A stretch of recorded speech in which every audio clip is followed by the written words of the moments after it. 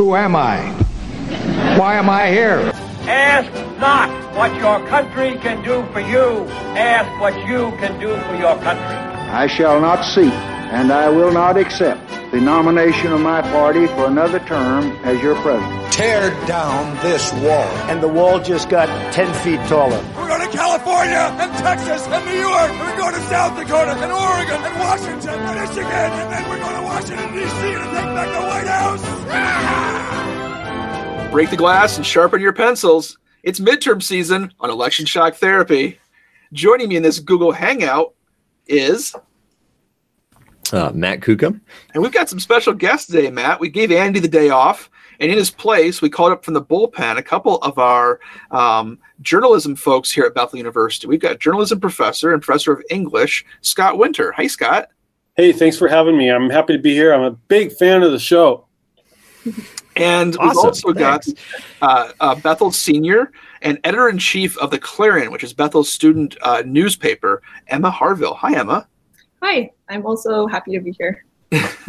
This is great. I've really been looking forward to this in the context of this weird, contentious, really important presidential election season. I have great sympathy for the role that journalists have played in this whole process. So we wanted to get the two of you together with the two of us to talk a little bit about what role journalism is playing in this presidential election cycle. So before we get to that, though, Scott, you already started spreading fake news about various people's participation in the beauty pageant circuit. So, Scott, I need to know from you, if you were in a beauty pageant, what would be your talent? I can with my fingers, I can like tap really loudly on my knuckles. I think it has something to do with physics. And other than that, I'm really an amazing lip syncer, particularly to late 70s funk. Okay. Or anything by Prince. So would you do like, Purple Rain or something and accompany yourself on your own knuckles? Is that a thing you do? I'm more a fan of the Controversy album, and Controversy is my favorite song by Prince. But yeah, I could lip sync it and then do the drum beat on my knuckles. I'm in. It's at least as good as water in glasses and sort of like playing percussion on water-filled glasses. Good. Right. Emma, do you have a talent you'd roll out? I don't know how I would demonstrate this, but I can remember really weird, obscure things. Like I can still remember my lunch code from elementary school or my gym locker combination from 6th grade, or like my friend from 2nd grade's phone number, home phone number. I just rattle that off right now. Please don't, for their sake. I won't, but I could. Do you know your credit card number? Can you share that? I'll keep that one to myself. I learned this from Stephen Fatsis. There is a world championship of memory. So maybe you might want to look into that. Yeah, people actually compete, and they literally are shown decks of cards in randomized order, and it's like, can you get all 52 cards in order after being shown them one time? They're the kinds of things they do.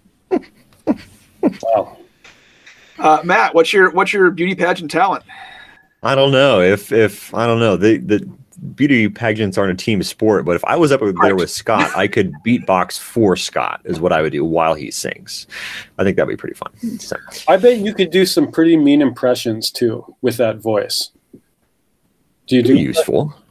I'd have to get some training. I mean, I can't sing, but if I sat down and listened to a voice for a while, I might be able to replicate it, maybe. But here's the problem: all of the singers, for the most part, they're all high tenors, right? And so they're up there in the stratosphere. But I'm a baritone.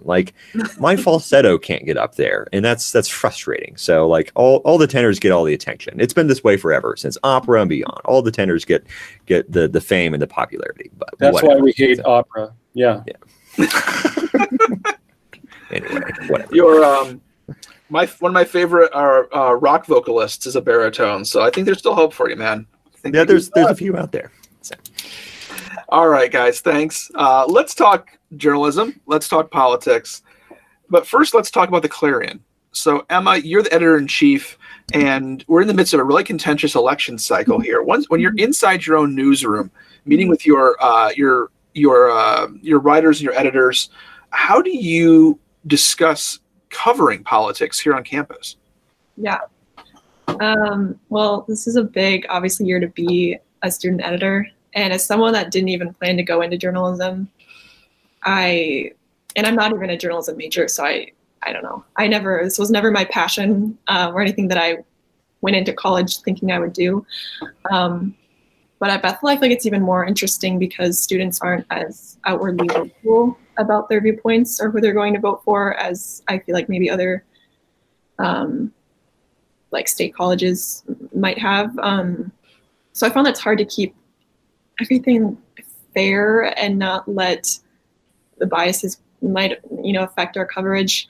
But one of my goals going into this year right away that I tried to push was to get coverage outside of just Bethel, whether that was attending like a Black Lives Matter protest and covering that, or we've sent editors to like a Trump rally and covered that. So we've tried to do both sides and tried to do different things that the Clarion hasn't done as much in the past. Because I think if you look back in our past few years, there hasn't been much coverage of things outside of Bethel, like very focused on Bethel, which obviously it's a Bethel paper, but I have really been pushing to get outside of that. And so I think you can see that if you page through our past couple issues, but I think in terms of getting our staff to engage in that, it's been interesting because it's hard to tell how engaged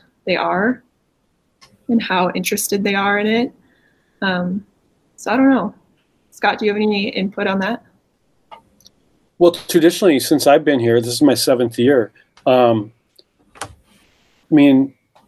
The political science classes are not spilling out into the hallways and into the dorms and into the paper because people don't want to be too open about all that stuff, and the only people who do want to be open about that stuff are on the extremes. Mm-hmm. We don't want to just cover people on extremes. We've seen how that works out on 24-hour news channels, right? If that's all we're covering and we think that's the only reality out there, then we're not even, it's probably better not to do any story than to just be doing those stories.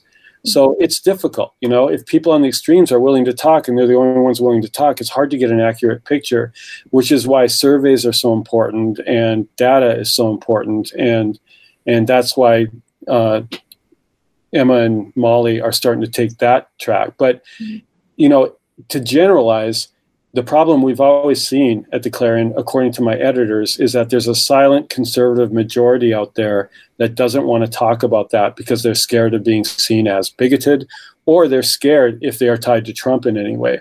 But that was there even before Trump.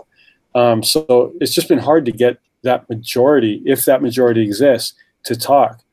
So we've been accused as a newspaper of being a liberal rag. We've been accused of being a conservative puppet for Bethel administration or for churches or for God.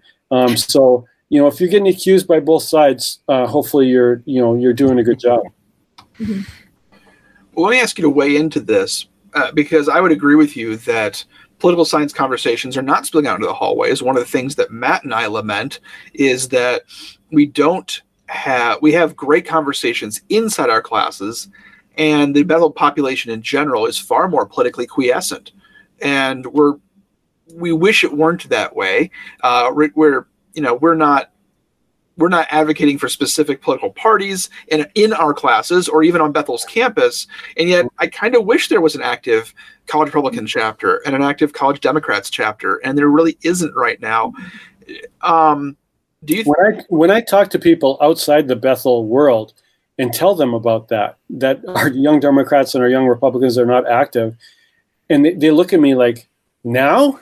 How could they not be active now, right? So I don't know how to explain it. I've asked Emma to explain it to me, and she doesn't know. Matt, can you explain it to me? I've been at Bethel for 1 year and 2 months, but this is not a uniquely Bethel phenomenon. I've talked to colleagues at other Christian liberal arts institutions, and there's similar phenomenon in some of them. I think there might be a few things going on. So yeah, there might be some fear of blowback from people who disagree with you, perhaps, and maybe there's more of that on the conservative side. If the school is in a more liberal area, I think there is. And there's some interesting data on this that young Christians are just not that into politics. Like young evangelical Christians who hold to sort of traditional Christian views, they're kind of jaded by politics, and they're interested in other sorts of things. Like getting a ring by spring? Yeah, I mean, there's a ring, but that is not even as prominent as it was even 10 or 15 years ago, right? They're interested in going out and doing things in the world, impacting the world, being world changers, to use that term, in other ways outside politics. So I think that's part of it as well. And then there's just the fact that Christians are nice and we don't like conflict, right? I think Bethel students are probably that way as well. So we don't want to be. We sort of perceive politics as this nasty, conflictual thing, and we don't really see serious disagreements handled in a healthy way. We don't see that being modeled in broader culture. So you combine that with students' own reticence to engage in any sort of conflict or disagreement, and their sort of native sort of disinterest or jadedness with politics. I think that all those factors together might be creating this sort of environment. But that's mostly a hypothesis and not a real theory with lots of facts behind it. So, yeah, I would just add in, I think that if you look at sort of the history of evangelicalism, for much of American history, evangelicalism was averse to politics and remained out of the political fray. And it's only within the last 50, 60 years that evangelicalism was sort of pulled kicking and screaming into politics. First of all, because of the Great Southern Shift that turned Dixiecrats into Republicans and made race a big issue in American politics past civil rights. And then I think the mobilization of evangelicals on issues like Roe versus Wade first, and then eventually gay marriage, those things mobilized evangelicals. But because younger evangelicals have shifted so dramatically on gay marriage, and because they've not shifted at all on abortion, the numbers are very consistent there, but they probably see it as comparatively intractable, perhaps. It really does seem like there's less interest in sort of overt partisanship in our students right now. Yeah, and young evangelicals cross-cut in interesting ways. I'm glad you brought this up, Chris, and maybe Scott and Emma can chime in too. I mean, it seems that the students I interact with, like, they are very opposed to abortion, and they certainly don't want to see abortion funded by the government. But they are kind of sort of settled on, like, yeah, same-sex marriage is here to stay. That's not going to change. We want, a government that, is, active in creating sort of a significant social safety net through the welfare state. But we're also skeptical of how big government can go wrong. And so they're not comfortable in either party. I mean, some of them are, right? But some of them aren't comfortable. So it's like they're not completely comfortable joining the college Democrats. They're not completely comfortable joining the college Republicans. And so where do they go, right? What group do they belong to? And there is no group for them. Reddit. They go to Reddit. No, they should go to the Clarion staff is where they should go. Come on. Let's go seek out some truth. No, yeah. Well, in that regard then, so what can you tell us, Emma and Scott, about how Bethel students are approaching this presidential election? We already know that they're not politically engaged in formal ways on campus. Does that mean they're not going to show up and vote also? Do we have any knowledge or evidence for this? I have friends or acquaintances who've told me that, they either don't like to get involved in politics, or they feel like, I don't think I know enough about the candidates to make an informed decision. It's kind of like a way to, excuse it. And I think this year there's a lot more, like, if you say you're not planning to vote, I think people are going to be scared to say that, right? They're going to be afraid that people will attack them. But I definitely have multiple people I know who I don't think that they'll vote, or I just sense a very strong, like, they just don't have any interest in it whatsoever. So tell them about your editorial. What the main point that's coming out this Thursday in the Clarion. Oh, we get a preview here. Nice. So a week ago, we did like a vote in our newsroom about who we would plan to vote for at that point. Like, we all put our heads down and raised our hands like we were in elementary school. And all of us voted the same way. Okay. And it was all for Biden. Okay. Interesting. And liberal, media, wacko, communists. There you go. Sorry, keep talking. But we later had one student who wasn't there vote for Trump. Okay. Actually, I don't know if it was specifically for Trump. It was just not for Biden. Gotcha. But that surprised me a lot. And then going into creating our survey that we sent out with Bethel Student Government, their like weekly email, we're still getting responses right now, but compared to our vote in the newsroom, I'm surprised by the results, and we're going to be publishing those soon. Ooh, I'm excited. Data. Yeah. So even the Clarion is out of touch with its readers, maybe, or maybe not. Who knows? It was kind of shocking to me. Yeah, it was very. Scott, what was your reaction? I was pretty floored by both votes. Yeah. The student body sample and the Clarion. Shocked because people do not talk about it, so I don't know. No. Yeah. So, do we get a little preview of the data, or do we have to check out the Clarion article? I can give it a preview of the data. So a large chunk said they had no party affiliation. Yep. But then about equal amount of people said Republican. And there was a very small percentage of Democrat affiliation. Interesting. Okay.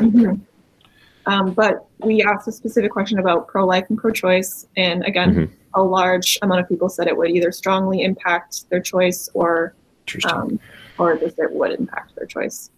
So that was also interesting. But fascinating. Yeah. So I'm curious. I'm not a pollster, but I'll play one on TV. Did you ask people about their partisan affiliation and their presidential vote choice, or just kind of lump those two things together? Yeah, we did both. Okay. So right now there is a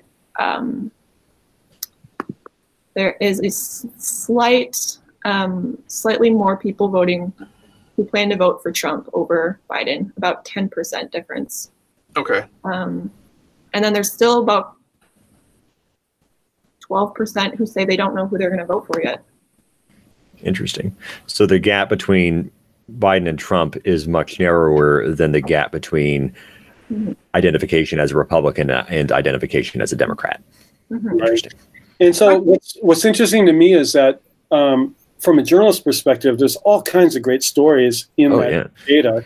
I mean, from stories about how Thanksgiving is going to go to stories about whether you vote the same as your parents or grandparents, whether where the motives are coming from in your history that are going to drive you in the ballot box. Yeah. So Emma, talk about what you wrote about in the editorial, though. Go back to that. Like, what was your message?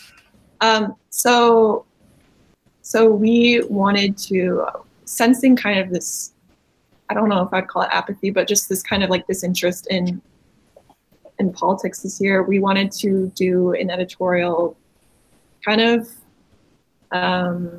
pushing people to vote in the first place, but also to kind of challenge them in a way that they might traditionally think, because I think a lot of people that I've met here who do have views,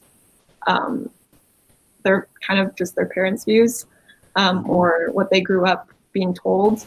And when you ask them to kind of explain why they view certain things different ways. I've noticed they can't really explain it beyond just like, this is the way it's just the way I think. So so we did a really short editorial. It's going to be out on Thursday. That is kind of, we went through our past issues, all the kind of vulnerable people that we've covered in our stories, whether it was sexual assault victims at Bethel, people who we encountered at these protests that we attended, or who else am I missing? Nursing students who weren't able to do their clinicals, all kinds of people, people who are dealing with healthcare patients. And so Emma and Molly's message, or the staff's message, was bring those people with you when you go into the ballot booth, into the voting booth. And so be selfless and be empathetic when you vote. Don't just vote for your self-interest. Mm-hmm. Oh, another thing that is interesting is, in our poll, we asked whether they believe that the results of the election will impact their everyday lives or like their personal lives. And a large majority said it either they strongly agreed with that statement or they agreed, which I found very interesting because that is interesting. Because I don't know. it's that, yeah. So it seems like we get this weird juxtaposition where a lot of students recognize this is important and that they probably should care, but either they're anxious because they don't feel like they know enough to care appropriately, or they feel like they're being surveilled or judged because of the way they care about it. And so we get these sort of dampening effects on overt expressions of political preference. I'm not surprised by the numbers. I mean, the numbers sort of bear out what we're seeing nationally, which is traditionally Republican Party ID is stronger, but in this particular election, more independents have, to the extent they exist, have swung over to the Democratic side, which accounts for Joe Biden's lead.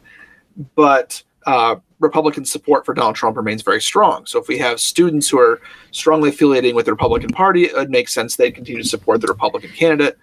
And those who aren't are drifting over perhaps to the Democratic candidate. But I guess I'm anxious to see kind of the role, and I appreciate the editorial that you've written, because just getting people to take the step of being politically active in terms of voting is a key step, not just for this election, but once you've voted, gosh darn it, it's kind of addictive. And it tends to cause people to be a little bit more aware of their political choices and of the political environment. So if nothing else, that's good. And one other thing I'd like to say about the decisions Emma's making, Emma's an editor of a school newspaper for a student body that comes from, for the most part, families that have a mistrust of the media, right? It's a difficult position to be in for Emma. So Emma's first choice when she learned about endorsing candidates in an editorial was, yeah, let's go do that. That sounds interesting. Let's take a poll of our staff members. Let's see what they say. And then she found out what they said and she thought, wow, I don't know if I want to do an endorsement, Yep. Because will that shut us off from our own constituents, right? And just have them pass us off as a liberal reg or a conservative reg based on what we come up with. So that's why she chose that. She made that different choice. And to me, that's the real learning that's going on when you become an editor, trying to make those hard decisions. I wish the professional media would make as smart decisions as Emma and Molly and Will make, but that's a whole other issue. Well, let's turn to that issue now. So, as Emma Union, you mentioned you're not a journalism major. Can I ask, what is your major? What are you studying? Yeah, I'm communication, so okay. All the journalism minor. Even better then, between you and Scott, I'm curious if you would talk a little bit about what you're seeing in election coverage outside the Clarion, outside of Bethel, whether it's local here in the Twin Cities or whether it's more national. What are some of the ways you see the media covering this election, particularly if you see it changing from prior election cycles? Well, in my case, I have a pretty strong stance that the best and the worst journalism is happening right now. And it's happening because of the corporatization of journalism. It's happening because of the internet. It's happening because of ratings, which apparently are really super important. It's happening because of the business model. And I don't want to get into a whole speech about those things. I feel strongly about all those things. But I would argue the internet has democratized, opinion making, right? But it hasn't done much for reporting. And corporate journalism has done a lot for opinion making because they get good ratings and that makes money. But it's done very little for reporting. In fact, newsrooms have been cut in half or by 90% when it comes to reportage. So unless you're in a really good ethical news outlet, there's a lot less reportage or a lot fewer facts and a lot more opinion, right? And everybody's got a megaphone and their Facebook page is their personal newspaper that they send out to everybody, and they don't fact check, where that stuff comes from, which gets to Chris Moore's fact checking question. But in newsrooms, there aren't many fact checkers anymore because they've been decimated, right? So my feeling is that The Atlantic, The Washington Post, The New York Times, NPR, PBS NewsHour, there's a lot of great journalism happening right now. Maybe some of the best stories ever done, like the COVID coverage in The Atlantic is amazing, right? But that's a really small piece of the pie because there's so much journalism out there that's horrible, and none of it gets there's no gatekeeping on it, which is both good and bad, but mostly bad, I would argue, in the political realm. So that an opinion piece that's full of buzzwords like white privilege or anything, Black Lives Matter or whatever, that doesn't get to the real issues that are underlying that. So it's one thing to go cover a protest and talk about the most violent moment of that protest, but not talk about the issues that brought us to this point, and talk about policy that has brought us to this point, because that just doesn't get good ratings and it doesn't get a lot of clicks. And so all that is driving this. And so, when are we going to go back to having a really interesting, data-driven policy debate about climate change, about racial injustice? I don't know, because we're just going to it's a lot easier and quicker, and it gets better ratings if we just have people yell at each other on TV. Yeah. Mm-hmm. Yeah. Now, let me. I'm not very good, as Matt knows, at being a curmudgeon. I'm wired for optimism, but let me pretend to be a curmudgeon just for a second and ask Scott. And ask. See, I even had to preface it with that in a good humored way so that you knew I didn't really mean it. But, it sounds like a disclaimer. Exactly. But hasn't it always been that way? I mean, if we go back to the election of I'm channeling Andy now, Matt, of Andrew Jackson, for example. I mean, the level of vitriol around Old Hickory, it was enormous, right? I mean, we've always been sort of yelling at each other, haven't we? But I agree with you. We have lost sight of any meaningful policy discussions. But this has always been there, too. I mean, you guys know the rhetoric better than I, and the historical rhetoric better than I. But journalism itself has both fueled that and dampen that, depending on the era that we were in, right? Okay. But when the canons of journalism came into existence in the mid or early 20th century, things got better. And then, around Nixon and Watergate and all that, investigative journalism became interesting and sold newspapers. That changed how elections were covered as well, right? Mm-hmm. So I mean, rhetoric has always been there, and journalism has been used as a tool by politicians. Including Joseph Pulitzer and Randolph Hearst, to drive political ideology. So yeah, it's nothing new. I would agree with that. Yeah, that I agree. And I mean, it helps to think about sort of how journalism isn't even the right word. So media has shifted its structure, right? So for the longest time, we just had, various papers and pamphlets that were published in towns and cities, right? And the majority of these were partisan. Right. And that's what we had for the longest period of time. It was only once you get sort of the advent of national level national level media outlets, especially beginning with radio and then broadcast television as well.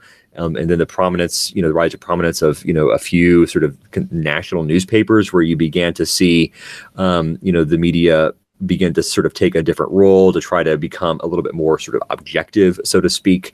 And they commanded sort of this national level attention. But now we sort of decentralized again. That shift began a little bit with cable television, but it's really taken off with the internet. Whereas previously there were only a few entities that could afford to, own television stations and own newspapers and operate them, and they could command basically most of the advertising revenue. All of that is decentralized. All that's been blown up.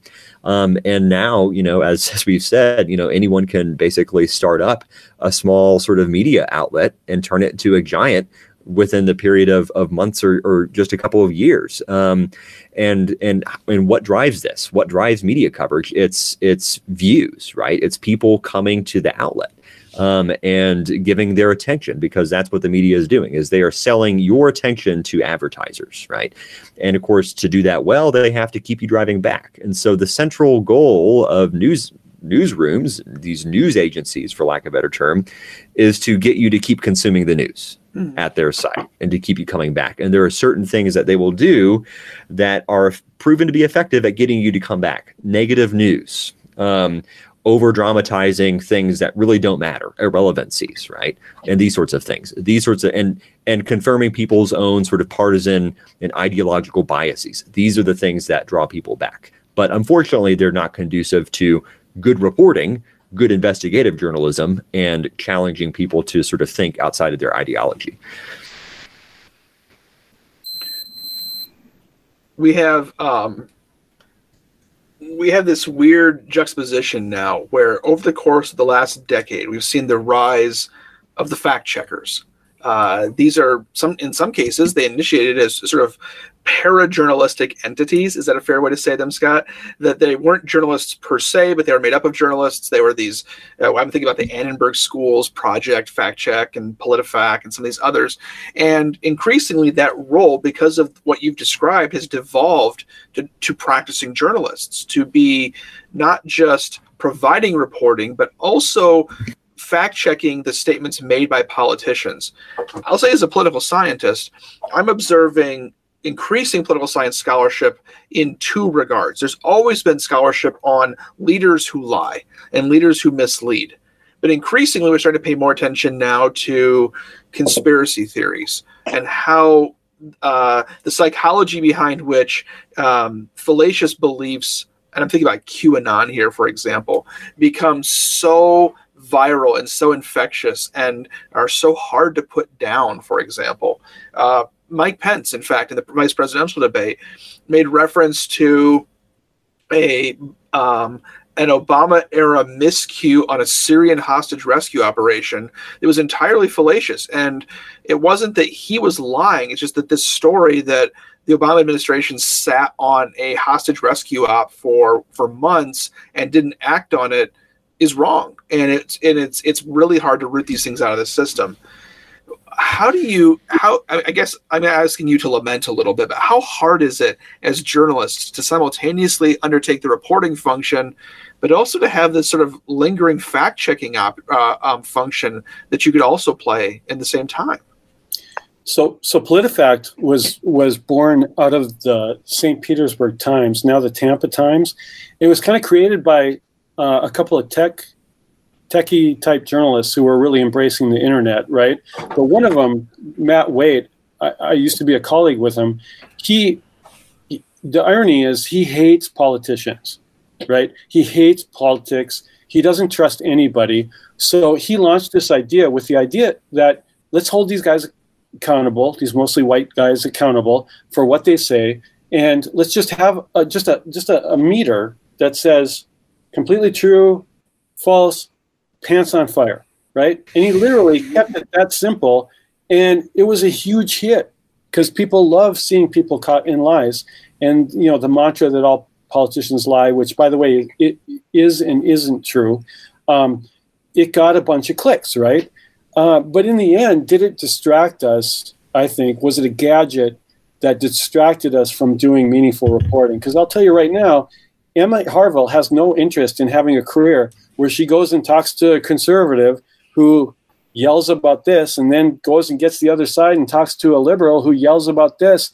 And she realizes she has not made the world a better place. And she doesn't have any meaningful reporting from the front lines from people who are being affected by these opinions and these decisions, right? Unfortunately, CNN, where they have wonderful reporters. Sarah Sidner is as good a reporter as there is. She was on Lake Street that Friday night after the George Floyd killing and doing amazing work. I've seen her do amazing work in India. And she's this empathetic, unbelievable reporter that we're going to try to get to campus here if COVID hadn't happened. But she's also tied to CNN, which kind of got rid of all of its primetime reporting and just went with all opinion making all night, because that's the only thing that could compete with Fox News, which was killing them in the ratings, which was to do what they did. Emma, do you want to be an opinion maker? Is that what you want to do? Not if that's not my job. No.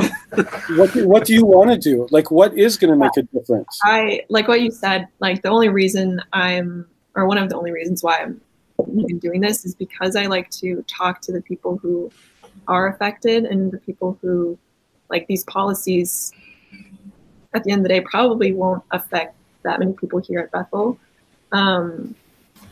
But going out, like when we went to India and seeing the people who live there that have such different lives, and like that's why I do this. And so I'm not interested in the kind of sensationalism that I think that this reporting has turned into.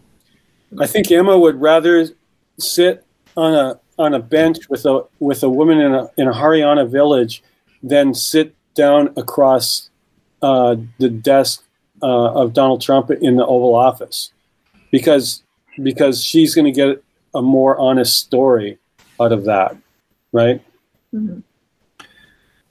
And I admire that, and yet I'm struck by the fact that we've really given journalists this enormous additional responsibility beyond just reporting, of being sort of arbiters of truth in our political discourse, rather than holding politicians and other leaders to account, to at least approximate truth-telling.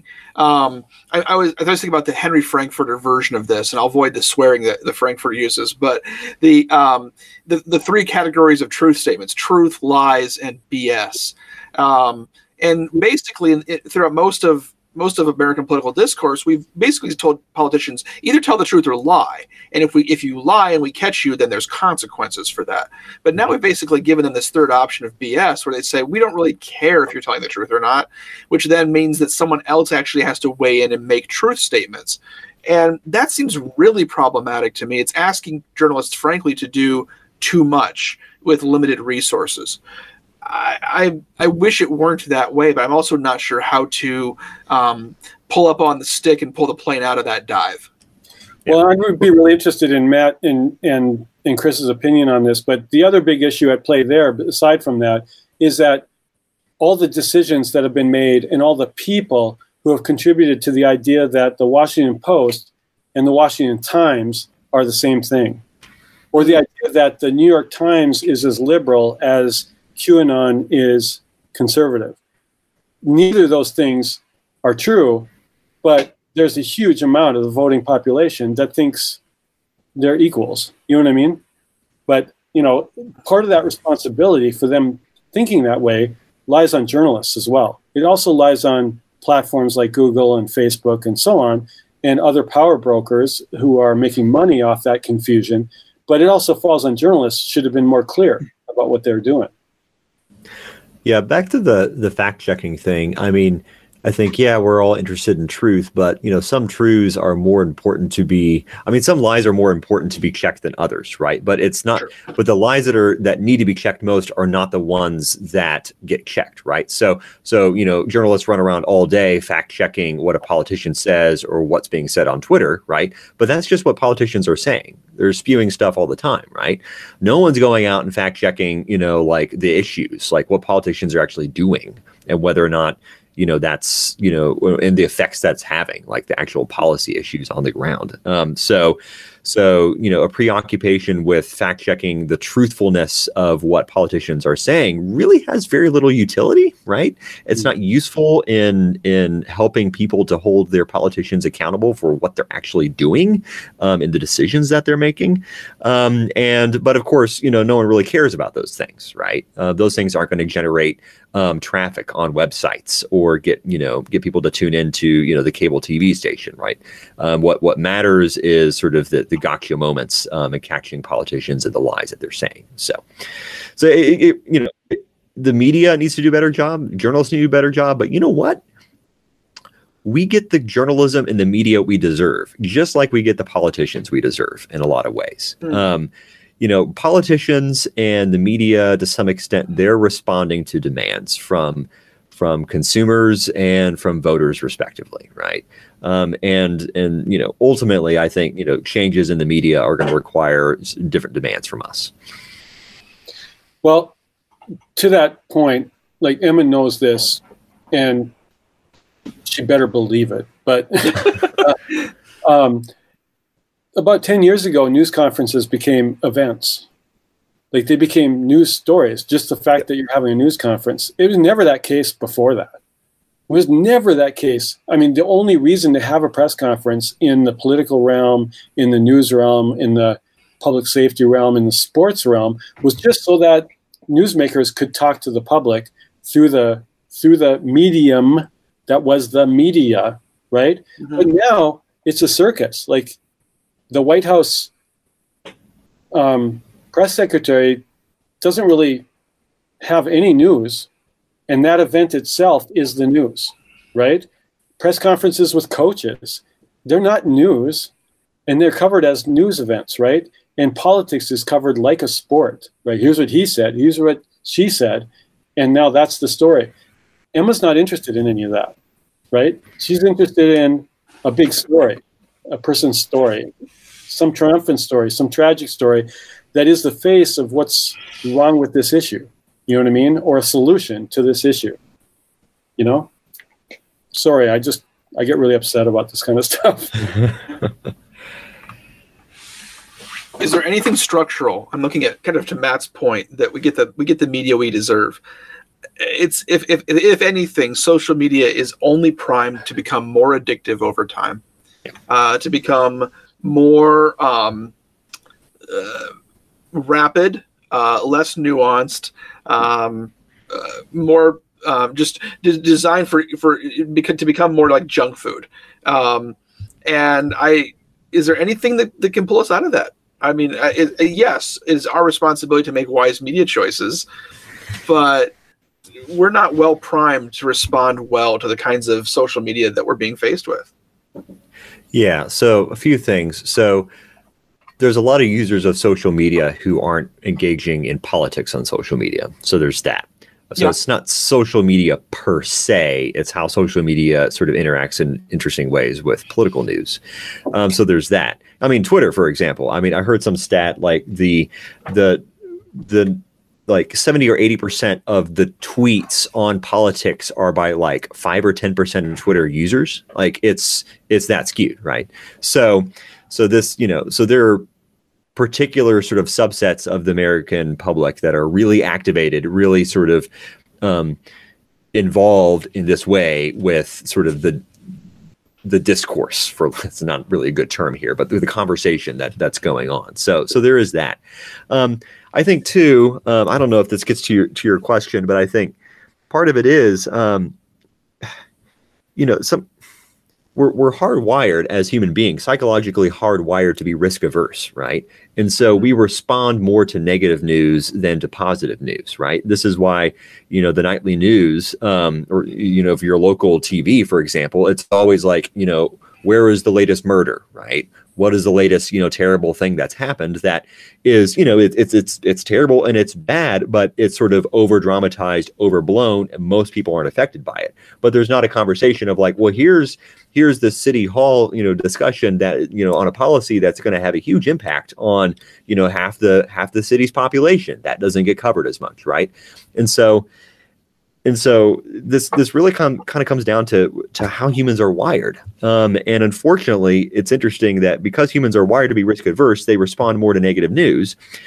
But when they go and watch more negative news, because that's what the media knows that they want to watch, then and there's interesting studies done on this. The more that you watch negative news, the more that you think bad things are happening, right? And we've known this for a long time. There's been studies like 20, 30 years ago that like literally the more nightly news you watch, the more paranoid you become about crime and violence, right? And so it's this weird sort of feedback loop, right? And I'm not really sure how that gets broken, except by people sort of making a conscious decision to make adjustments, or for newsrooms to make conscious decisions to make adjustments. But that's going to be really hard as long as they're beholden to advertising dollars, right? And so you might need a different economic model as well. It sounds, Matt, like what you're advocating for are some really well-trained liberal arts students who can discern what is quality media consumption and to avoid some of the pitfalls you're describing. Right. But even, and someday get to an electorate that thinks that way as well. But let's put this in terms of Emma's life. Think about Emma's life right now.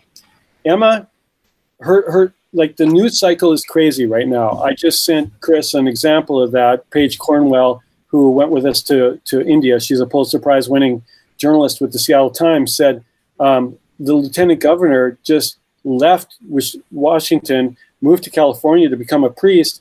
And that happened months ago, and none of us realized it because the news cycle is so crazy right now. Normally, that would be the biggest story of the year, right?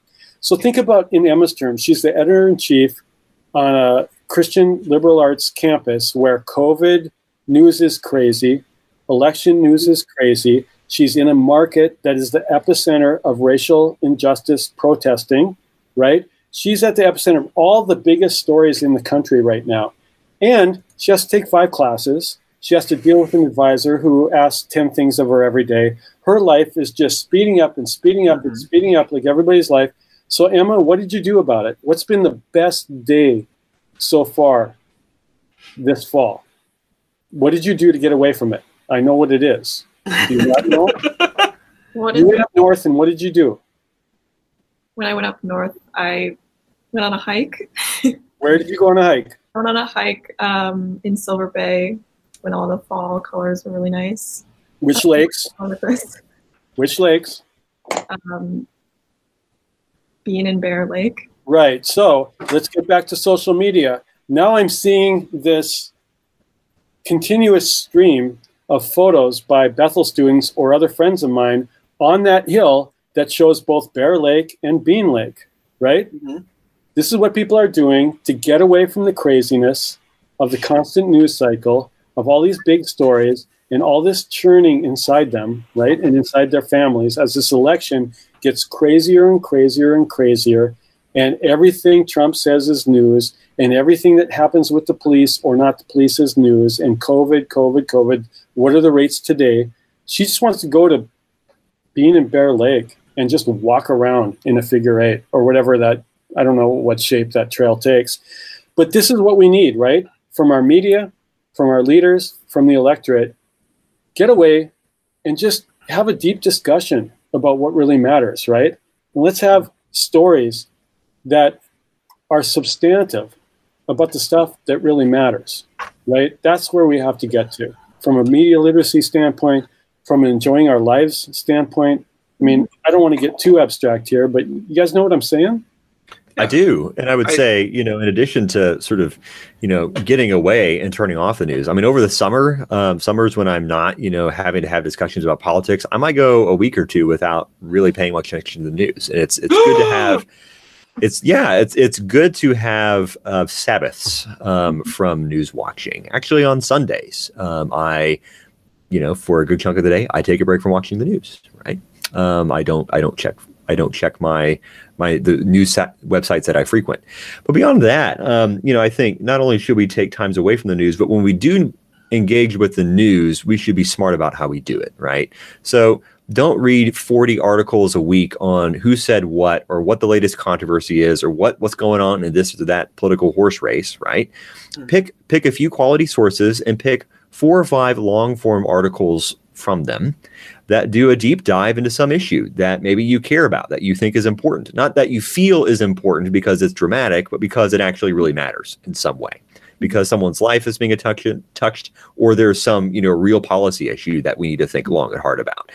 Read the long form articles in which there's good reporting, in which there's consulting of professionals that spend their lives dealing with these difficult policy issues, or difficult problems that humans are encountering. Read those 4 or 5 articles a week and don't do anything else, right? Focus on those, diversify your sources, choose quality over quantity, and that will go a long way towards making you more informed and more thoughtful, and probably far less anxious as well.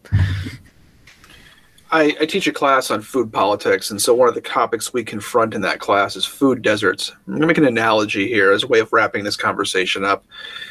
There are places in the United States where grocery stores are limited because of the geographic space and the socioeconomic conditions of the community around it. And so what springs up in those areas is a lot of fast food joints. And when all you're starting with is fast food, it's really easy to eat fast food. And it's not healthy for you. It produces a lot of chronic health issues. And what we're saying basically here is that we're in a media environment that's a little bit like a food desert. There's a lot of fast food options. There's a lot of misinformation and a lot of just, while it might be news, might be accurate information, it's the kind of stuff that's designed to be maybe whether it's social media addictive or just not contributing to the welfare and good of society. We have to go the extra step to be extra disciplined. And this is really hard in food deserts. We're in an information desert in that kind of way. We have to be willing to take the kinds of Sabbaths that Matt is talking about, take the kinds of Sabbaths that Scott is talking about, take the actual actions that Emma's doing, and also consume healthier choices, healthier informational choices. And I appreciate that that's what the Clarion's doing, and I encourage folks to look for those kinds of sources in their media diets. We can stop doom scrolling. We can do it together. It may not affect our society, but it can affect you. So thank you guys. This is fun. Mm-hmm. Thank you. Thanks, Chris. Thanks, Matt. Thanks for having us. Yeah, this has been great. Before we sign off, let me just remind everybody that you can catch us every week here at Election Shock Therapy. We'd love to hear from you. You can contact us at electionshockTherapy@gmail.com. Hey, Emma, if people want to get a hold of the Clarion, how should they do that? And tell them about your new podcast that's coming up. If you guys want to contact the Clarion, you can email myself at emma-harville@bethel.edu. And then we have a podcast coming out this week with United Cultures of Bethel, kind of talking about different issues like this. Our first episode's called Black at Bethel, and it's with BSU. A couple students just talk about their experiences here. So I'm really excited about it. That's fantastic. Mm-hmm. Don't forget to subscribe to our channel, too. You can get a hold of us at channel 3900. And you can email us at channel3900@gmail.com. We've got a bunch of great podcasts coming down the pipe, things like Bookish at Bethel, Avatar with Academics, and plenty of other things as well. Thanks, friends. This is a great conversation. Until you hear from us next time, go Royals.